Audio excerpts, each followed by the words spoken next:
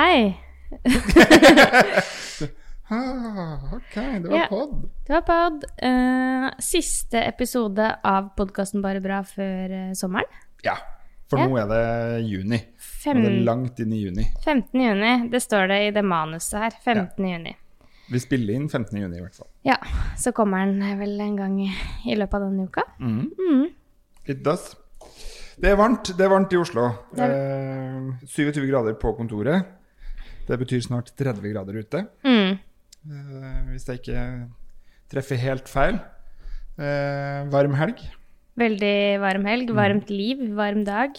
Og vi skal egentlig snakke om det videre i podcasten nå. Vi skal snakke om både om sommeren og hva vi skal, eller både sommererfaringer og sommerplaner og sommerferie, og litt hva som skjer i bar etter sommeren. Det vi skal.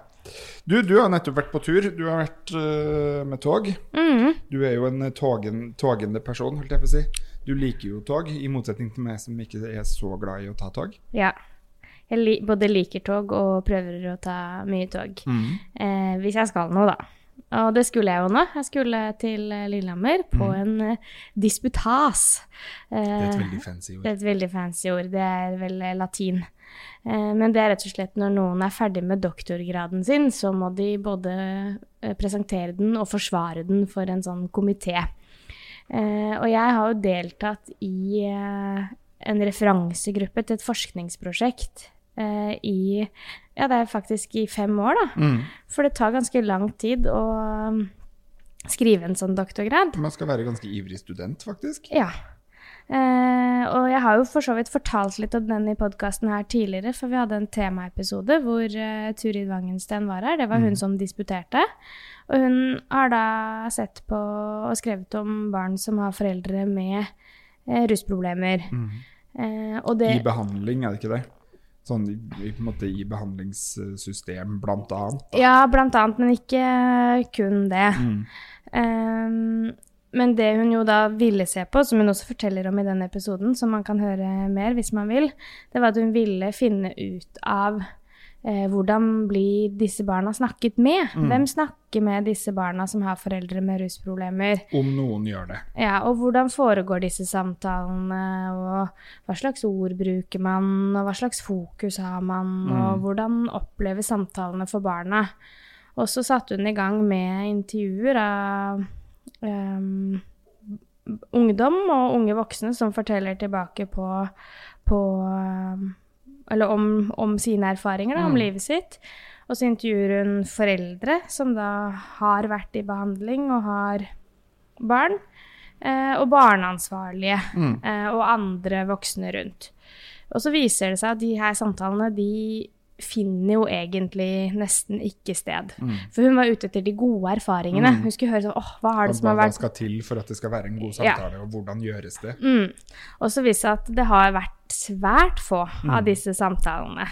Og liksom hovedkonklusjonen er vel at både at alle tenker at noen andre gjør det, alle tenker at det er noen andre som har de her samtalene, men også, og det er jo det den avhandlingen heter da, at det er så mye liksom skam og stigma knyttet til det her temaet med foreldreskap og rus. At mange kvier seg for å gå inn i samtalene. Foreldrene skammer seg og synes det er vanskelig å snakke om. Barna skammer seg kanskje enda mer.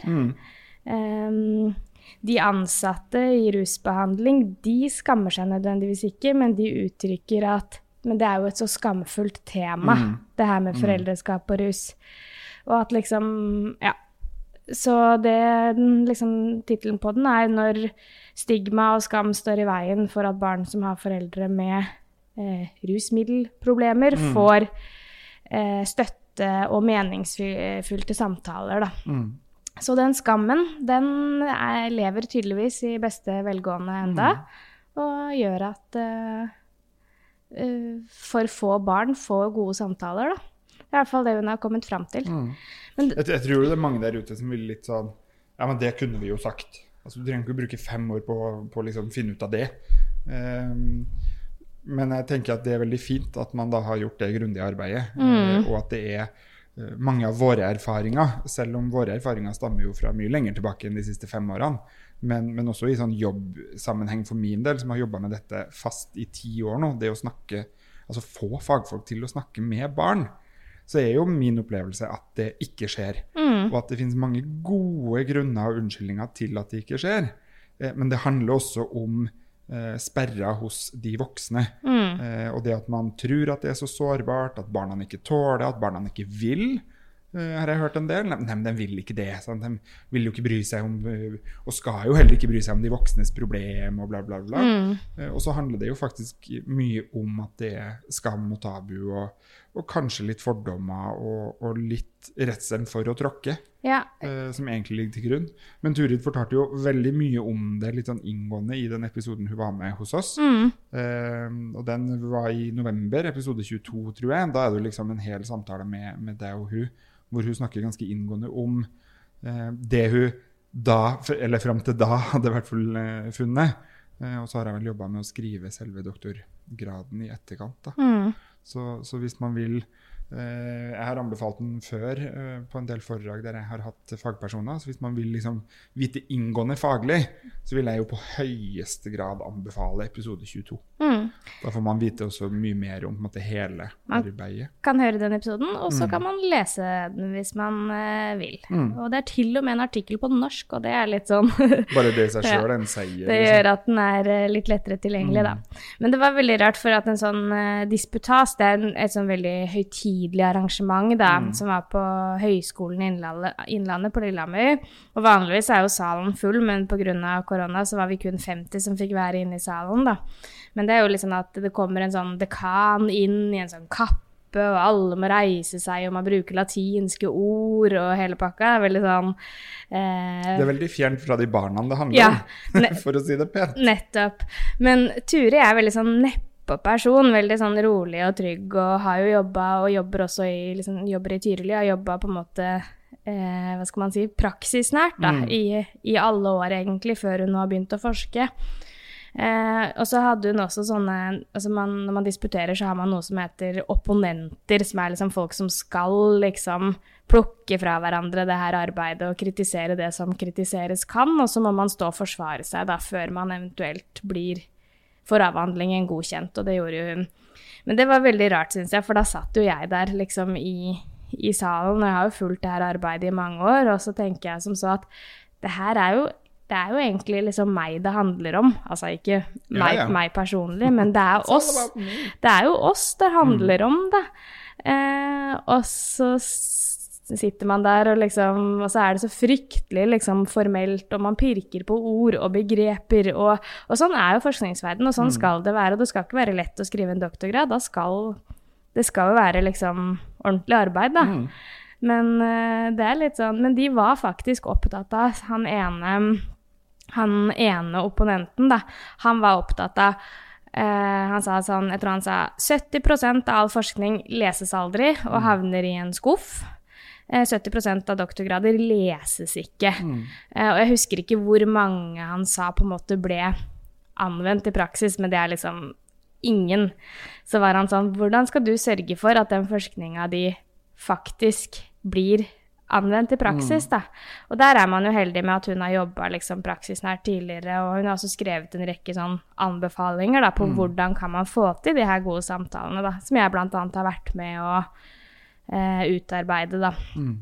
Så det var rart, og så jeg har jo vært med i det her prosjektet i liksom 4-5 år, og det skulle være en sånn flott og fancy middag etterpå, og da det jo tusenvis av taler, ikke sant, og det liksom hovedveileder og komité. Det mye pomp og prakt, sånn system pomp og prakt. Og så hadde jeg liksom tenkt på forhånd, da skal jeg si noen ord, skal jeg ikke... og der, apropos liksom skam da, den skammen slo meg liksom lenge før jeg dro dit. Da kjente jeg veldig på det som jeg ofte kan kjenne på sånn, burde jeg si noe? Det forventet at jeg skal si noe? Eller tenker folk at det bare teit hvis jeg sier noe? Skal liksom jeg komme hit og liksom, jeg har vel egentlig ikke noe å komme med her. Men så snakket jeg med en annen i pausen som jeg kjenner, og så sa hun sånn, vet du Martine, du kan øve deg på å si litt mer, du. Og så tenkte jeg, ja, jeg gjør det. Og så skrev jeg i lunsjen, så skrev jeg en tale, og så gikk jeg til toastmasteren, og så sa jeg, hei, kan jeg få lov til å si liksom noe kort? Og selvsagt, vet du, så satt jo alle i salen omtrent gråt etter jeg hadde pratet. For jeg tenkte sånn, ok, om jeg ikke sier det for meg, så kan jeg i hvert fall si det for på en måte alle de her barna som denne her forskningen handler om, da. Kanskje det er min jobb å få minne på hvem det faktisk handler om. Så da prøvde jeg meg på det, da. Det gikk jo tydeligvis bra. Så bra. Det er kult. Jeg tror det er viktig at når sånne store ting, da, sånn, som det er jo veldig pomp og prakt, og det er altså, snakk om møblert hjem, som vi snakket om så vidt i forrige podcast-episode. Altså, dette akademia, det er overmøblert, for å si det sånn. Det er titulering, og det er doktor, og det er første, og andre, og tredje, og fjerde, og Gud vet jeg vet. De tøysa litt med de der toastmasterne, at nå var hun blitt en del av åndseliten. Ja, ikke sant? Det er jo, vi er der, liksom, og da tenker jeg det er veldig fint at liksom, Martine fra Tøyen og gamle Oslo og Kampen, som har delvis vokst opp i Tyrili og vært en av den som har vært utsatt for å ikke bli snakket med, på en måte, hvis man kan si det sånn. Ja, og det var jo det jeg sa. Faktisk til stede og kan si dette har en betydning. Selv om det ikke skjedde med meg, så har denne kunnskapen en betydning, og det har jo en betydning for oss som jobber med dette i dag, også vi som bruker vår egen erfaring. For at nå kan vi faktisk endelig si at det jeg sier nå, det er min erfaring, men det er faktisk bekreftet også i en doktorgradsavhandling. Sant? Det er faktisk bekreftet i forskning. Og det er jo utrolig hvor viktig da den valideringen av den forskningen er, selv om kanskje hundretusener av barn har sagt det samme i mange herrens år. Så er det liksom ikke helt gyldig før det har vært gjennom liksom, kappe og blomster og gallamiddag, liksom. Ja. Så selv om kanskje ikke det er helt vår verden, og kanskje ikke trenger å skal være det heller, så er det jo noe med at det må til, da. Og da må jo vi bruke det så godt vi kan. Så det er derfor jeg er glad for at da blir jeg kanskje veldig sånn barn av, men at noen gidder å forske på sånne som oss, men altså sånn der, men man må jo sette pris på det, liksom, altså sånn, selvsagt, det er jo til det beste for alle, og veldig bra at noen faktisk gjør det da, fordi det trengs. Du, vi kunne ha snakket mye om hva vi trenger å bli snakket med om. Og vi kunne også sikkert ha laget en hel episode nå på for og mot statuer, for det er jo superaktuelt for tida. Men en sånn glidende overgang til noe som er like viktig, enten det er statuer for og mot rasisme og diskriminering og demonstrasjonstog, tilhørighet. For vi nærmer oss en sommer for de aller fleste, og de aller fleste av oss skal jo ha en litt sånn annerledes sommer. Det trenger ikke være drastisk annerledes, men det er noen ting som kanskje blir litt annerledes fordi at man er i den situasjonen man er. Men en av de tingene som vi vet uansett er viktig, og som vi har snakket en del med folk i vårt nettverk om, er jo dette med tilhørighet. Og det er jo, for mange av oss er det jo ikke mye endring som skal til, før vi kanskje rokker litt ved den tilhørigheten, eller føler at vi ramler utenfor, eller ja. Og derfor så er det jo en glede å kunne annonsere at det blir nettverkssamling i år. Juhu! Yippie! Nå trengte jo ikke vi at det ble tillatt med 200 stykker, og gudskjelov, men vi trengte at hotellene åpner, og at det går an å begynne å reise, i hvert fall innenlands. Og det gjør det jo, helt klart. Så vi skal ha nettverkssamling i september. Det har vi hatt relativt fast de siste 9 årene, tror jeg. Og nå skal vi snart legge ut mulighet for å melde seg på litt sånn. Det som er fint med nettverkssamling, er jo i hvert fall de fleste som snakker om det, at der føler de seg til stede. Og at man har en tilhørighet. Og det er flere av dem som har deltatt både 1, 2 og 5 ganger tidligere, som sagt at der har jeg en type familie og en tilhørighet som jeg ikke har ellers. Husker du din første nettverkssamling? Ja, det husker jeg kjempegodt. Jeg tror kan være at jeg har fortalt om det her før også, men Jeg kan fortelle det igjen, jeg. Jeg tror det var... Jeg var i hvert fall... Jeg var 23, så det begynner å bli noen år siden, for jeg fyller 30 år. Og det var i Hurdal, så det sier kanskje ikke folk så mye, men det et sted på... Ikke det sentrale Østland, men... Det der som Helene sjekker inn, var på medisinfri behandlingstilbud. Ja, og det var ikke der det var, altså. Men det var faktisk på det stedet. Ja, Vi var samme stedet, samme Hurdal leirsted, het det da. Nå det blitt sykehus. Ja. Jeg kjente ingen i bar før jeg ble med på nettverkssamling.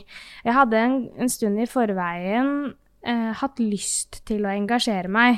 Jeg hadde litt sånn på papir i flere år vært medlem av Landsforeningen for barnevernsbarn. Hadde fått både medlemsblader og liksom invitasjoner til samlinger derfra, og vet heller egentlig ikke helt hvorfor jeg liksom aldri dro på noe. For du var aldri på sommer der? Nei, jeg var aldri med på noe der nær. Og så har jeg jo alltid definert meg som barnevernsbarn, og det har liksom vært en sentral del av min identitet, men kanskje enda mer så har jeg kjent på det at jeg liksom har foreldre med rusproblemer, kanskje har vært liksom en enda større del av identiteten min enn akkurat det med barnevern, da. Så jeg liksom var veldig sånn på søken etter andre folk som meg, liksom. Og jeg hadde aldri hørt om bar. Jeg googlet meg frem, jeg søkte på sånn organisasjon for folk som har foreldre med rusproblemer, forening for ditt og datt. Googlet så lange setninger at det kom opp alt mulig. Jeg kunne ikke sånn der pluss søking, her var det. Men håper å si, bar dukket opp da, så jeg fant liksom bar sin gamle, spennende nettside. Den hadde et interessant utseende, husker jeg, men det var den. Og da var det sånn at man kunne melde seg inn i nettverket på liksom nettsiden, så det gjorde jeg, og så fikk jeg invitasjon til både 1 og 2 samlinger som jeg ikke dro på, fordi at jeg rett og slett ikke turte. For det var en periode hvor vi hadde flere samlinger i år, ja. I hvert fall vår og høst. Da. Og så kom den her samlingen som skulle være på Hurdal. Så tenkte jeg, nå gjør jeg det, for da hadde det vært i hvert fall 2 som jeg ikke hadde turt å dra på. Og jeg fikk bare beskjed om å møte opp på Oslo S og lete etter en gjeng med barn av rusmisbrukere. Jeg fant dere til slutt, da, og så satte vi oss på bussen ut til Hurdal, og jeg visste jo egentlig ingenting av hva som kom til å skje. Så skulle vi spise middag den fredagen vi kom, men vi skulle ha en litt sånn bli kjent oppmøte før middagen. Så husker jeg kom inn i et rom hvor det står liksom bare stoler liksom line-up i ring, og da kjente jeg bare, oh no, liksom, for jeg fikk helt sånn, jeg tenkte sånn, det her sånn anonym alkoholikeropplegg, liksom. Man sitter i ring og prater om hvor jævlig livet på en måte. Får man sånn nøkkelring når man går, eller hva? Jeg tenkte, shit, hva jeg blir lurt til nå? Ja, og jeg husker at jeg gruet meg bare til å si navnet mitt, og liksom hvor jeg kom fra. Men så husker jeg jo husker veldig godt at du var der, og at du sa masse klokt og fint. Og jeg husker at i løpet av den helga da, så var det bare en sånn tada! Altså sånn, halleluja! Her hører jeg til. Ja. Jeg tror ikke det alle som føler det sånn, at man får en sånn umiddelbar tilhørighetsfølelse, men for meg så var det sånn på første nettverkssamling. Og jeg husker at jeg delte jo litt av egne erfaringer, men jeg hadde ikke noe sånn store liksom, følelsesutbrudd mens vi var der, men jeg var sliten liksom.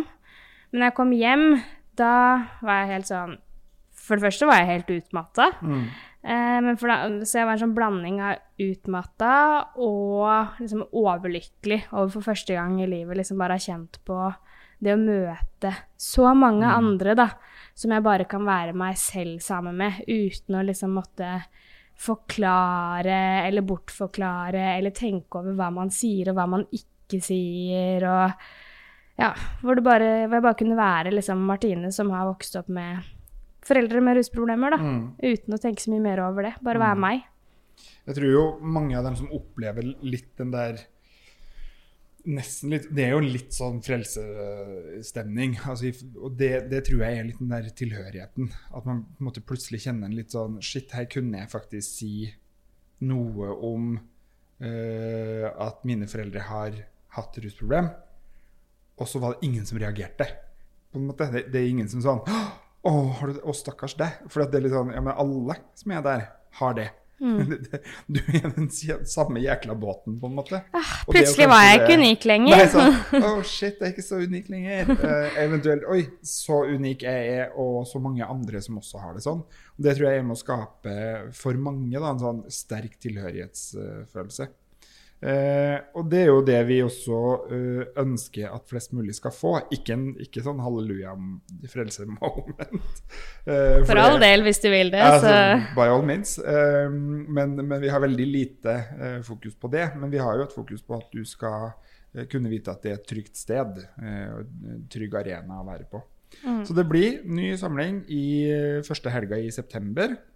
Rundt 4., 5., 6. september, om jeg ikke liksom husker kalenderen helt feil. Det er riktig dato, det kan jeg bekrefte. Det pleier stort sett å ha kontroll. 4. til 6. er det nettverkssamling. Ja. Og da har vi valgt å gå tilbake til et av våre favorittsted, som heter Leankollen. Fantastisk nydelig. Pleier å være veldig fint der på høsten. Og vi har vært der før et par ganger og hatt liksom strålende sol. Og ordentlig varme og ligge ute på gresset og sola oss og fabulert om livets opp- og nedturer. Så det anbefales i hvert fall. Det er en sånn, for noen så vet jeg at det å vite at det kommer en sånn samling, det gjør at man klarer å holde ut sommeren og ha noe positivt å se frem til. Som mange av oss er litt avhengig av, det å ha noe fint å se frem til da. Når ting kanskje ellers kan være litt utfordrende. Ja, siden jeg var på min første samling da, for etter hvert ganske mange år siden, så har jeg vært med på hver eneste nettverkssamling siden, og jeg har bortprioritert mye for å kunne være med på de samlingene. Men det er liksom, ja, det har blitt veldig viktig for meg da, å være med på nettverkssamlingene. Så vi har noen som er med i nettverket uten å være med på samlinger også. Og etter hvert nå som vi da... Selv om vi oppfordrer sterkt til å bli med på samling. Det gjør vi. Men etter hvert nå som vi har begynt da og har prøvd oss på digitale samlinger, og kommer til å fortsette med det til høsten også, så vil det være flere muligheter til å liksom snakke sammen oftere da. Litt på kryss og tvers. Ja, for den selve samlingen er jo bare 1 gang i året. Du Martine, beste sommerminne? Du, det er et vanskelig spørsmål. Vi har jo forberedt oss litt på det her i forkant, og jeg prøvde å liksom huske tilbake på liksom somrene mine, og jeg klarer nesten ikke å huske noen ting. Og jeg tror det er så mye annet liksom ellers i oppveksten min, at det har aldri vært noen tradisjoner. Det er ikke sånn, vi dro alltid på hytta, eller vi dro alltid til Danmark, eller vi...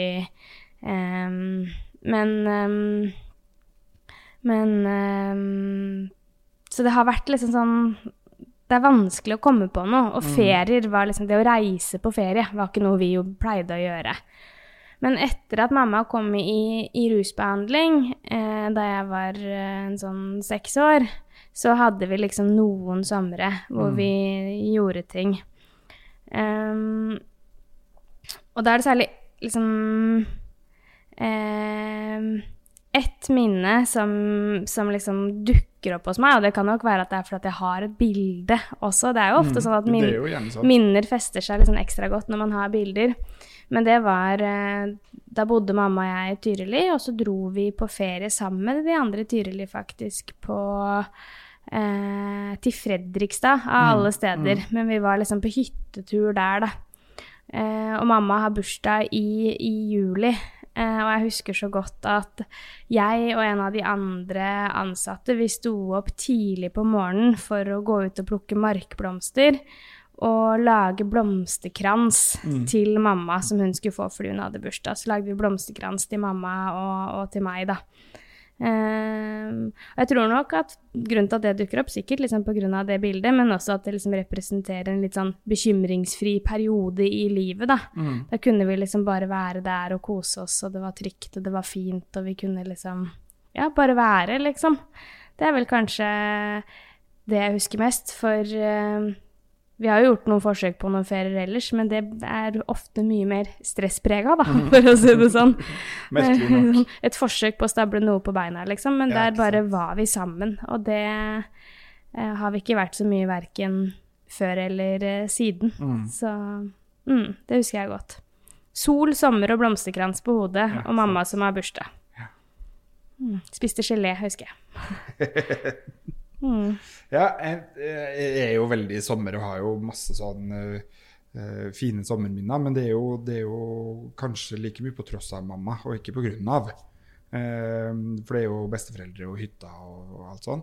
Men jeg husker faktisk, og det kom opp her forrige dagen, for jeg så at det var noen som ble jubilert, 25 år jobbet på den institusjonen som mamma var på Renevangen. For noen dager siden, liksom, hun som da er nestleder på Renevangen i dag, hun hadde 25-årsjubileum på Renevangen. Og jeg ble kjent med hun, om det var sommeren 95, jeg tror det var sommeren 95 eller sommeren 96. Da var mamma ferdig i behandling, men vi skulle være med på en sånn ettervernsferie for beboere som hadde barn. Og da dro vi til Risør blant annet. Og det var for meg en sånn jeg tror det var der min sånn camp, altså som i leir, og ikke camping, men som i leir forelskelse, egentlig startet. Det å være på leir sammen med liksom både mamma og andre beboere av de voksne som jeg kjente, og deres barn, og det var så trygt, og det var så godt, og det var liksom, vi var et eller annet sted i Risør, og vi fisket på brygga, vi var ute i båt, og det var grilling, og det var liksom, det var så mye positivitet da, sånn, for hovedregelen var liksom det var jo rusfritt, og alle de voksne var rusfri, og alle vi ungene fikk jo alt for mye oppmerksomhet selvfølgelig, for alle foreldrene hadde jo dårlig samvittighet. Og jeg tror helt garantert at noen av de foreldrene tenkte at noen av de ansatte som var med fra Renevangen var der for å se på samspill, rett og slett. Jeg vet jo at de gjorde det med oss, men ikke på den turen, men når jeg var på besøk der oppe, for det er jo rapporter i min barnevernsmappe. Sånn at, men allikevel så var det liksom, alle oppførte seg, og det var så fint og trygt. Og det slo meg her forrige dagen at shit, Kristin har liksom jobbet der i 25 år. Jeg husker jo Kristin som student og i praksis i sosialt arbeid på Renevangen liksom. Og hun jobber der fortsatt da. Så det er for min del så er det et sånn minne av både liksom hvor fint det var, men også hvor viktig den ettervernsbiten kan være for oss som er barn. Absolutt. Og som er i kontakt med institusjonene i forbindelse med at våre mamma og pappa får behandling. Så det slo meg sånn, det var første gangen jeg var på leir på en måte, og siden så har jo mine somre, om ikke fra 95, så i hvert fall fra 99, så har jo stort sett mine somre vært på uhorvelig mange ungdomsleirer. Jeg var jo medlem i alt som var sånn ungdom mot, og så putt inn det du vil, og da var jeg på alle de sommerleirene. Så sommer for min del er litt sånn leir-feelingen da. Det kan være litt sånn, trenger ikke å ha planlagt hele sommeren, men sånn 1 og 1 uke er fint. Da er det nyttig å forholde seg til. Og jeg og du skal jo begge to på leir i år, som vi har vært før. Jeg skal 1 uke, du skal 2. Jeg skal 2 uker, ja. Det kan jo bli litt annerledes, for det er jo litt sånn smittehensyn og litt sånn å ta. Men det er jo noen regler som stadig endres. Så jeg kjenner i hvert fall at det er litt sånn, jøss, ja, blir det færre deltakere nå, eller blir det plass til flere i bilene nå, eller ja. Så det er jo en spennende sommer sånn sett i møte. Og vi har snakket, for de som har fulgt podcasten en stund, så har vi snakket mye om det å være voksenleder på leir, på ungdomsleir, men når vi snakker om leir, så er det jo da ventilene som vi er leirledere på. Det er da et ferietilbud for unge pårørende. Og jeg ser jo hvor mye leir betyr for dem. Og jeg tror også at det er derfor det betyr så mye for meg. Det å kunne være med på å skape de gode ferieminnene da, for barn og unge som, eller ikke barn, jo de er jo i og for seg barn også, de er under 18, men for ungdom da, som kanskje ikke ville fått så mange gode ferieminner ellers, og som altså der hvor vi da er ledere, som opplever den her tilhørigheten som vi også begge to har savnet, og som vi har fått kjenne på, i hvert fall jeg da, som voksen. Og som jeg virkelig savnet da jeg var ungdom. Og så vet vi at mange av dem som deltar nå på leir, har jo mistet mye av på en måte, tilhørighet og nettverk mens de har måttet ha vært hjemme i flere uker nå. For de har jo heller ikke kunnet deltatt på helgeleirer og sånne type ting. Så jeg tror nok at nesten i år så blir det enda mer spesielt da. Fordi at man nå får liksom, mange dager sammen. Og det å da skape den tilhørigheten på kort sikt, akkurat her og nå fordi at det er sommerleir, men å prøve å være med og liksom plante de frøene sånn at det også skal gå gjennom sommeren og utover høsten. Det håper i hvert fall jeg at vi får til å være en del av da. Selv om det kanskje blir litt annerledes, for det er noen regler som vi må forholde oss til nå som vi ikke er vant til. Altså, vi er jo vant til å ha 20 kids som klatrer oppå hverandre, og som vi må liksom stadig minne om at nå må du kle på deg. Det skal ikke være flere i den senga. Sitt i ro. Nå er det litt sånn 1 meter avstand. Ikke for nære. Ja, det blir litt annerledes, men jeg tror det blir fint da. Ja. Det er noe med det. Jeg kjenner jo sånn for min del, å skulle liksom ta inn over seg eller forholde seg til at man kanskje er et forbilde, det synes jeg er litt voldsomt. Det er helt umulig å tenke på. Det slo meg veldig da jeg jobbet som lærer, fordi jeg jobbet jo med ganske små også, og de er jo sånn som tar etter deg og snakker på samme måte som deg og inviterer deg på alt du gjør, og da innser man på en måte på godt og vondt da, at man er et forbilde. Men det som jo er tilfellet der hvor vi er på leir da, det er jo at veldig mange av de som oss, som er frivillige og som er med som ledere, har jo en eller annen bagasje eller erfaring da, selv. Altså man har levd ulike liv, men mange har kanskje hatt noe utfordrende liksom ungdomstid selv, og jeg tror ofte også det er da man gidder å bruke liksom av fritid og sånn på, altså det å være frivillig da. Og så er det jo ikke sånn at jeg sitter der sammen med ungdommene og liksom pøser ut om min egen oppvekst og mine egne erfaringer. Med livserfaringer liksom. Ja, men de fleste vet jo litt sånn i korte trekk da, hva jeg kommer fra.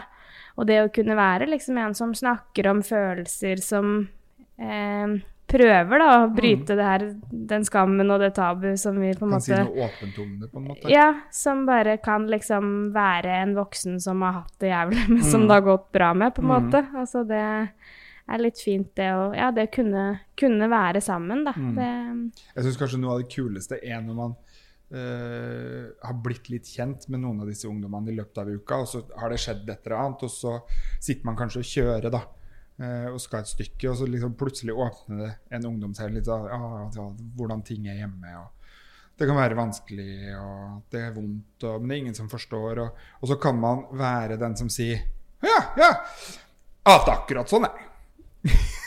For da er det noen av dem som blir helt sånn, hæ?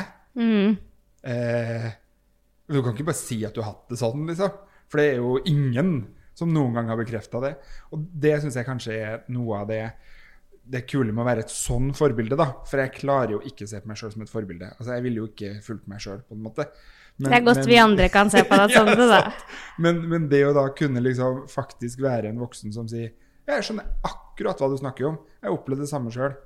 Jeg skjønner fint at du blir sint, og at du blir sur, og at du liksom brøt ut. Ja, det har jo jeg jo gjort på en måte. Eller jeg har også blitt tatt for nasking liksom, i butikken.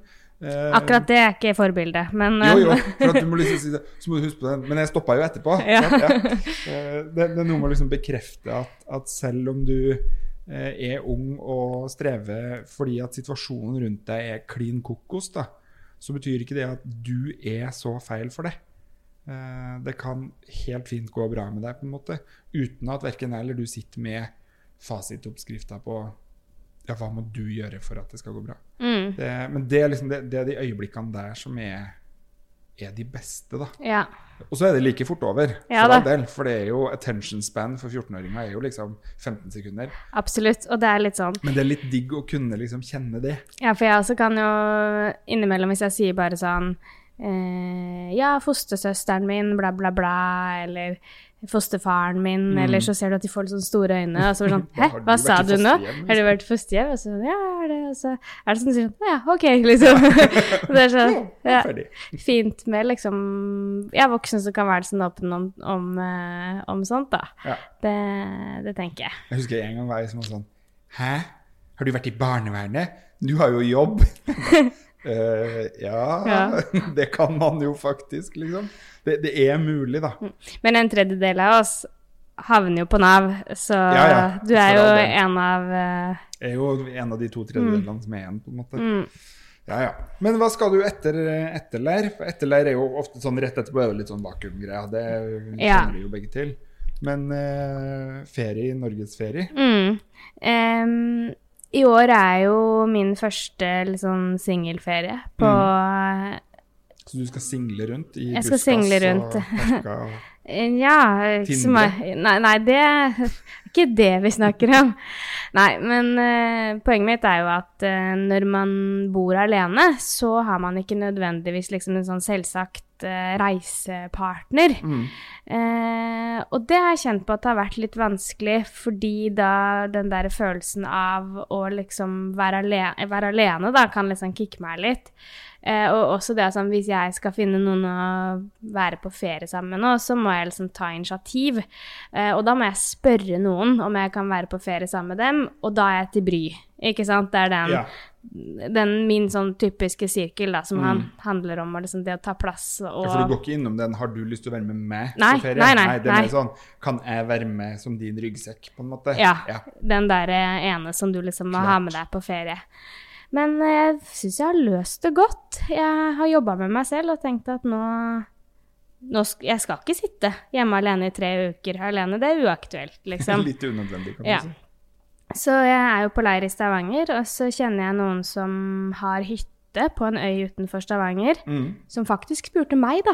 Så jeg slapp. Du er ønsket? Jeg er ønsket, og åpenbart. Altså, de var sikkert bare av ren sympati og veldedighetsårsaker. Ja. Men de spurte om jeg hadde lyst til å komme på den hytta da, etter at jeg har vært på leir. Så da blir det liksom direkte dit, så får vi se hva slags menneske jeg er å være sammen med etter 2 uker på leir. Men prøve å få til noen fjellturer og sånn.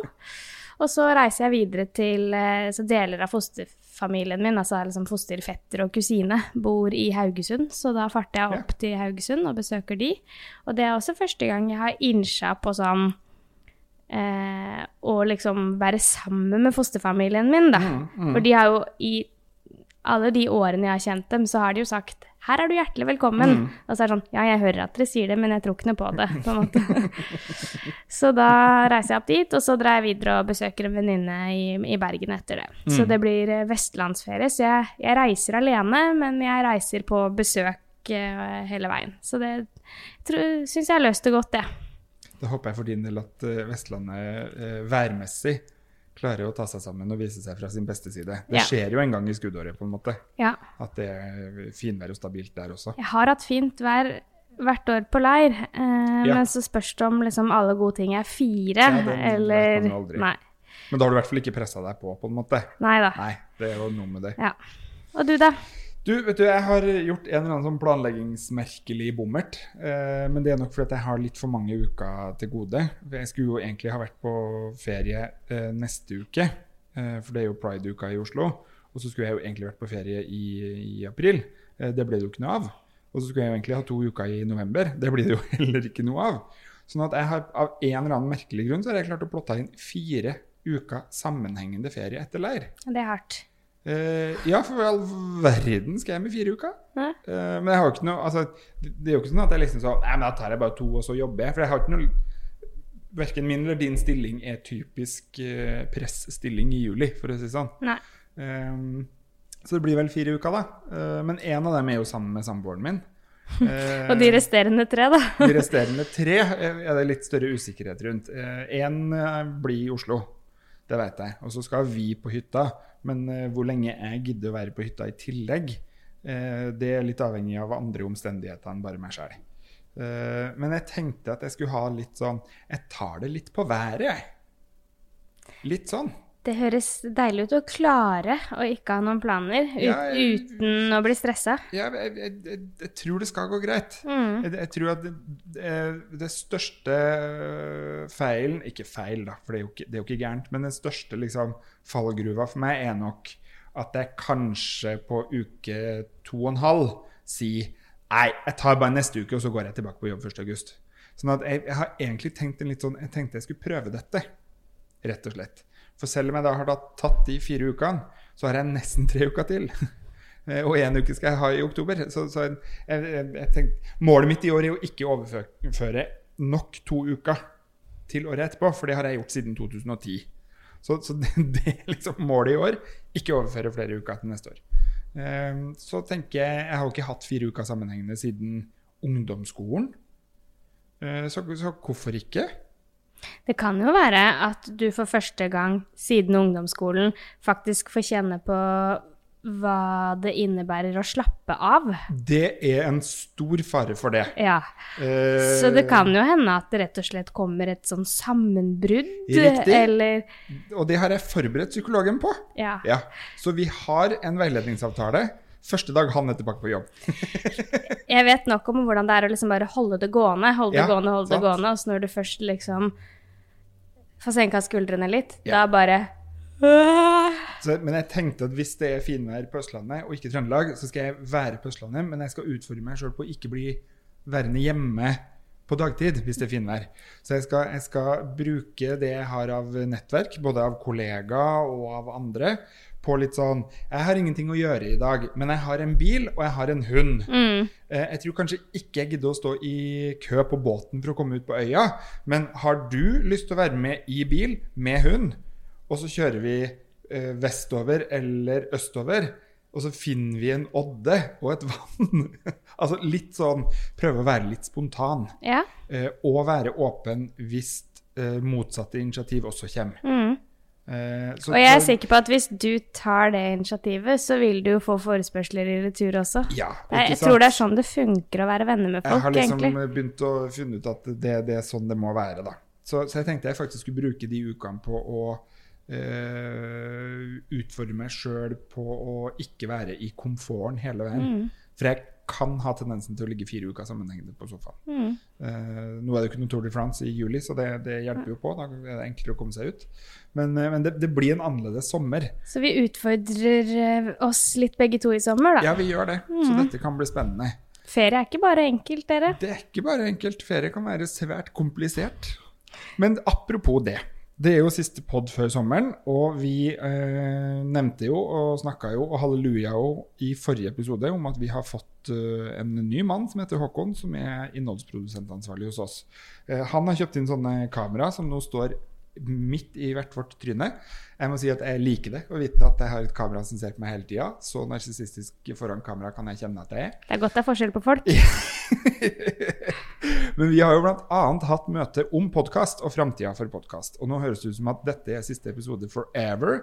Det er det jo ikke. Men det er et mål at vi fra høsten av kanskje kommer med et litt fastere format, altså en sånn ramme på podcasten.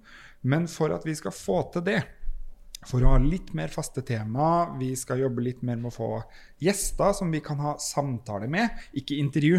Vi har ikke veldig lyst til å bli sånn intervjupodd-greie, men vi vil gjerne ha samtale med gjester. Enten det er kjendiser som du har lyst til at vi skal snakke med om skam og tabu og barn av og alkohol og gud dette vet, eller tilhørighet og identitet og whatnot, eller det er konkrete tema som du synes at vi skal snakke mer om, mindre om, annerledes om, whatnot, så trenger vi hjelp av alle dem som lytter, og alle dem som har lyst til å liksom høre mer av oss og om oss. Så send oss en DM på Instagram eller på Facebook, eller send en mail inn til organisasjonen. Ikke vær redd for å liksom komme med forslag. Det blir ordentlig samlet opp, og vi skal ta tak i noen av de innspillene vi har fått før også, og kanskje jobbe litt med det. Og så relanserer vi podcasten til høsten. Med noen twist og vri, men med de samme skravlehønene som sitter her nå. Riktig. Så jeg har lært at man skal ikke si sånn ha en god sommer, eller ha en god dag, men man skal si... Jeg håper alle får en fin sommer. Man skal si lag en god sommer. Oh God! I cannot stand it. Ikke jeg heller, egentlig. Men vi kan ønske alle en så god sommer som mulig. Og husk å ta vare på seg selv. Og de du har rundt deg. Og de du har rundt deg. Og alle barna. Alle barna. Ikke drikk for mye. Nei. God sommer. God sommer. Ha det!